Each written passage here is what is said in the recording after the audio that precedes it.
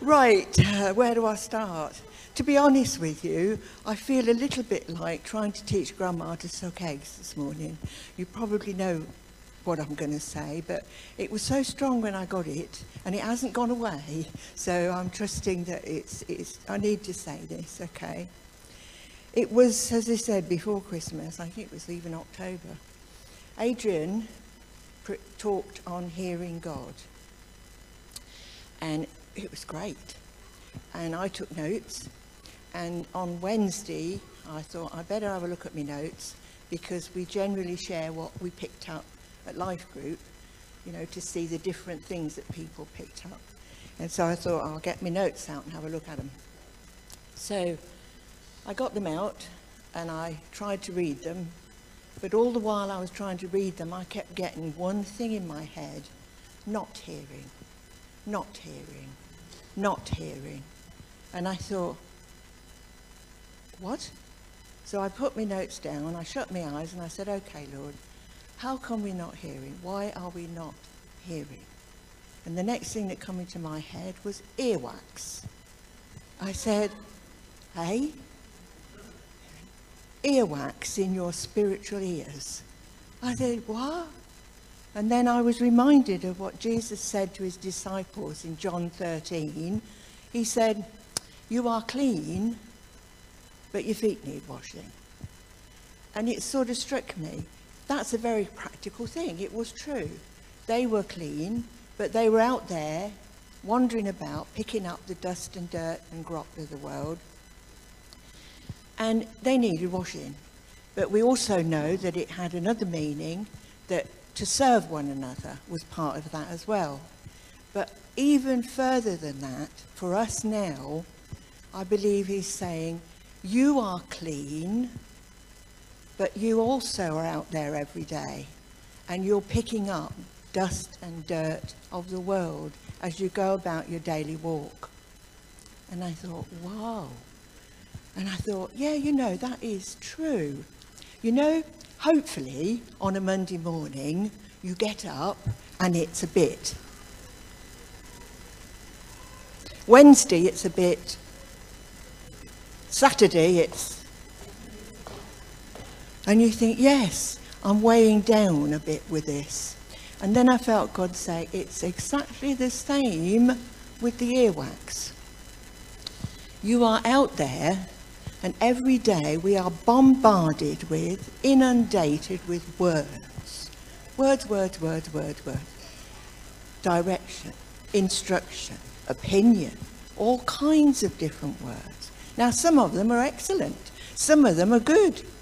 Some of them are a bit iffy, some are quite iffy, and there's an awful lot that are really horrible. And it causes, apparently, this earwax to form in our spiritual ears. Now, in a natural sense, when you get earwax, if you get a build-up of earwax, you can't hear properly. And it gets muffled, it gets a bit distant, you're not altogether sure what's being said, you're not even sure if somebody is actually speaking to you. You miss words out, and it gets confusing. And I felt God is saying that you get a build-up of this spiritual earwax, and it's exactly the same. And there's Father speaking, but it's like, I don't know, I'm not sure. Is it? No, it can't be that. No, no, it's too, I'm not sure, no. I don't even know if he's really speaking to me. And it's all down to this. And you think, hang on a minute, Lord. What happens then? And it's like, here you are, Father's speaking, you're not hearing, and it's not getting sorted.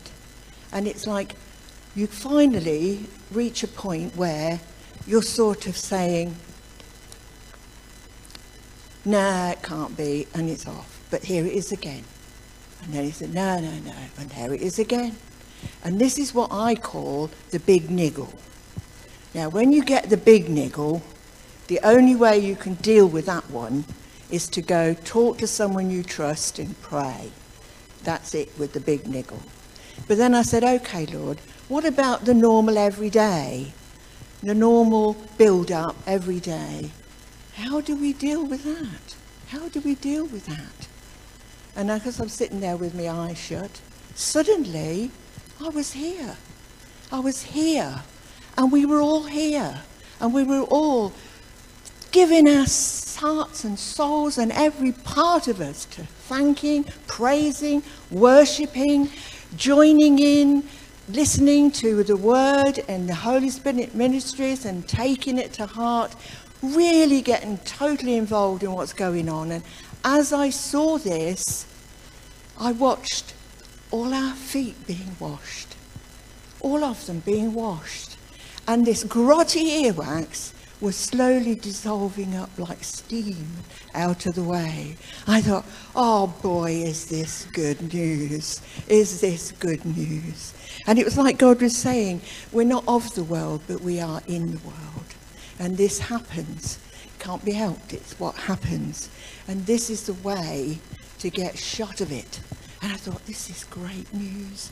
This is absolutely great news, Lord. And I've lost my place now. Where am I? Yes. Where did I get to? Yes. I've done the niggle. Right. Okay. Right. I really feel what God is saying to us is that we really perhaps don't realise just how much we need to be here on a Sunday morning. It's important, especially these days now. We do need to. Paul said in Hebrews 10, I think it's 25, don't neglect gathering together. He knew how important that was. And we really do need to be here.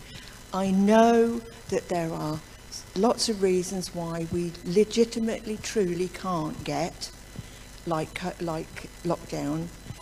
And I know that our Father is gracious, he understands that, and his grace will cover us in that. But let's not get lulled by the enemy into thinking, well, it's all right to give it a miss. I've done that. And now I'm not altogether sure about that one. It's not on. We do need to be here. We do. And I thought to myself, isn't this just like Father? He tells us, he asks us to do something for him, and ultimately you find out it was to bless us. And you think, this is wonderful. This is great. I thought, oh, thank you, Lord. But then I thought, hang on a minute. It does sound a bit selfish, Lord. I'm coming for me. And I felt him say, no, actually, when you make the choice, make the effort, choose to come and get stuck in with gusto of all that is going on a Sunday morning, you are actively taking part in washing one another's feet and causing this rotten old earwax to just dissolve away. So, without further ado, let's go for it.